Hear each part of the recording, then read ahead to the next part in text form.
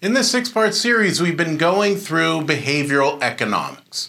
Behavioral economics is the study of what really drives how we make our decisions when it comes to economic decisions. How do we decide what to buy, what to sell, how to build a portfolio? Now, why is this important? Well, it's important for syndicators and fund managers and businesses because that's the basis of how a lot of our decisions get made. It's part of our underwriting is this stuff that's working on in the background. Now, we went over the cognitive reasons in our last few videos, those things that are errors in judgment and where those come from. In this video and the following, we're going to talk about the 6 emotional biases that sort of drive in the background our emotional decision making. These are the things that are way beneath the surface, that are creeping there, that could make our decision and underwriting just way off. So let's go ahead and get started with the first 3.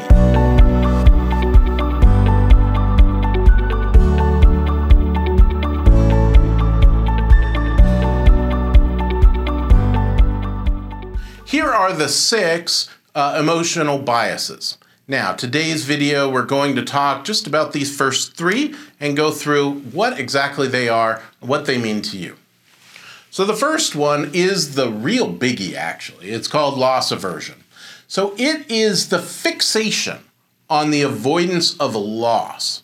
So think about it this way. I'll give a personal story, and that will kind of give a good example. In about 1999, I bought into a lot of stocks. I figured I was a really good stock trader and was doing really well. Now, little did I know that in the back of my mind was this loss aversion problem.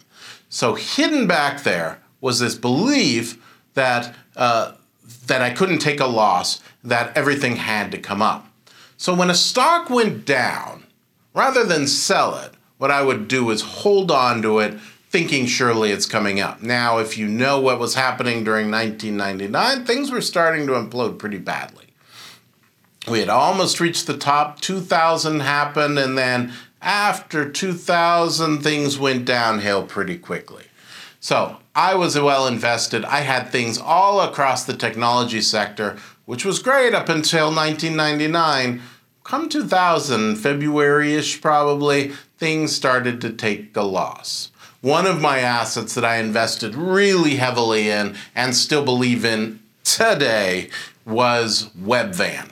I put dollar after dollar after dollar into Webvan, buying stock, buying it.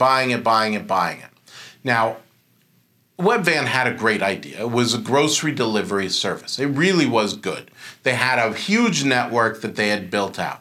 Unfortunately, they had grown too quickly and they couldn't service anything. And so the stock around that time, around February of 2000, started tanking. It started tanking a lot. But what did I do? Well, surely it's going to come up, right? Surely it's going to come up. It's got so much value. It's going to come back up. It's going to come back up. I can't sell it because it's going to go back up, even when it was worth half of what I paid for it. The writing was looking like it was on the wall for Webvan. It looked like it was going to go belly up. I couldn't sell it because I couldn't stand for it to lose, because it was such a good product. It was such a good idea, and it was so well put together. It really had everything going for it, except it didn't. The market didn't buy it. It wasn't what was valuable at the time. It wasn't believed in that it was going to be successful. But my loss aversion was unwilling to take a loss on Webvan. What happened to Webvan? Bankruptcy, now worth 0. I've got thousands of shares in a company that doesn't exist anymore called Webvan. That is loss aversion. So it is the fixation on avoidance of loss. It's irrational. It's accounting for sunk costs, is how I like to think for it. So it's, well, I already put all this money into it, and so surely it's got to come up. Well, those days were already gone. So I could have taken the loss and then moved on and put it into something that would be more profitable. But I didn't, right? So I counted on it's just got to come up because I can't lose on Webvan. So I like to also think of it. Oh, let me write that down. Accounting.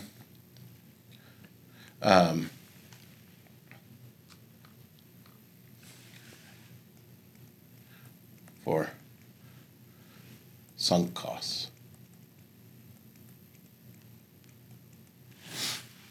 So that's a loss aversion. Not willing to take a loss on something. Endowment bias is a little bit different. So endowment is the feeling it's worth more because you own it.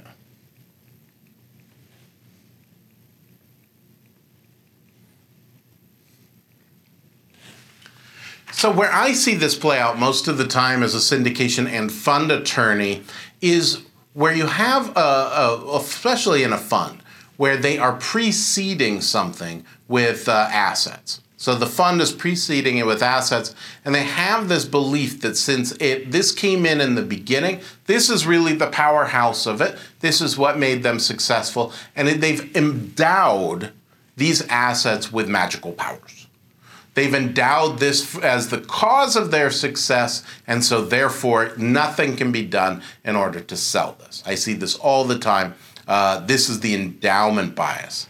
So it's that feeling it's worth more or the cause of their success because it's already owned and it was responsible for maybe their success up until a certain point. But then it could be a negative detriment. And you could even think of it not even as a specific asset, but even an asset class. So a lot of people think, well, I'm a multifamily guy because I started in multifamily and it's been the cause of all my success. Well, that's great. But there might be other asset classes that would be even better for you.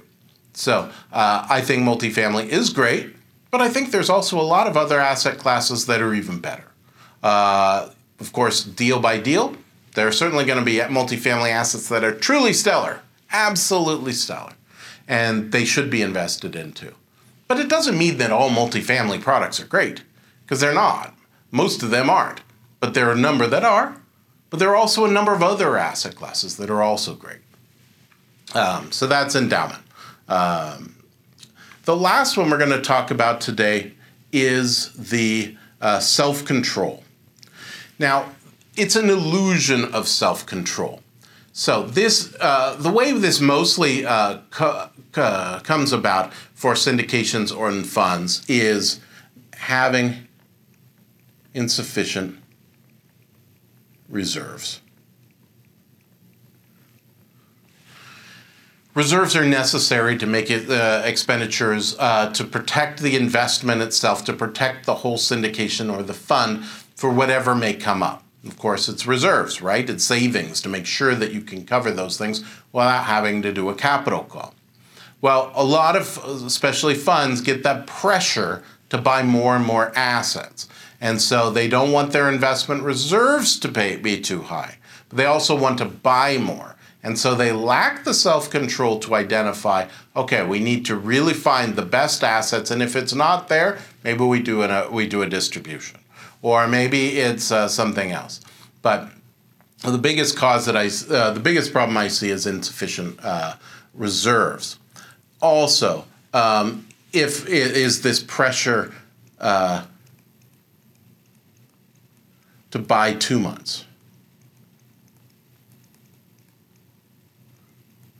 or outside of the FIT. FIT, of course, is founder investment theory.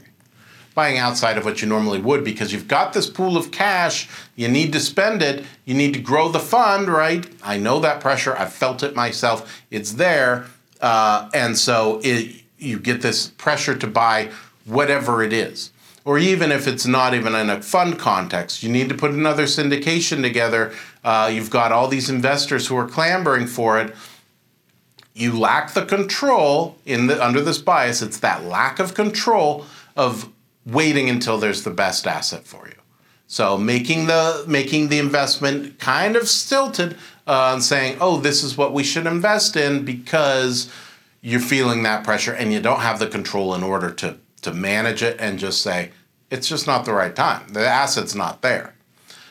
So that's the bias of self-control. And when I say you, I don't mean you necessarily have that, but a lot of us do. I certainly do. I felt that pressure in finding the right assets to do.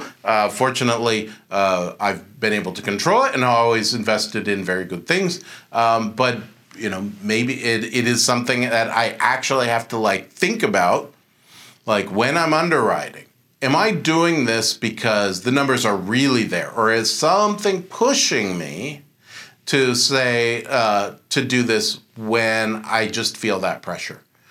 So it's a natural thing, which leads me to why we do this, why we talk about these behavioral economics biases, is because there are those pressures there. We make money as syndicators and fund managers by buying stuff, by running these things. And so you feel a lot of pressures, and there's a lot of pressures there that may shape that underwriting, which is bad for investors and bad for our investment business and bad for our syndication business, because it makes us invest into things that shouldn't be invested into. And it may make us blind to things that are better investments that are out there. And so the whole point of why we're even talking about behavioral economics is to help you see what the different things are that are just going beneath the surface, right? I mean, this is all icebergy stuff, These are the things you're aware of, but down here, there's all this other stuff. Behavioral.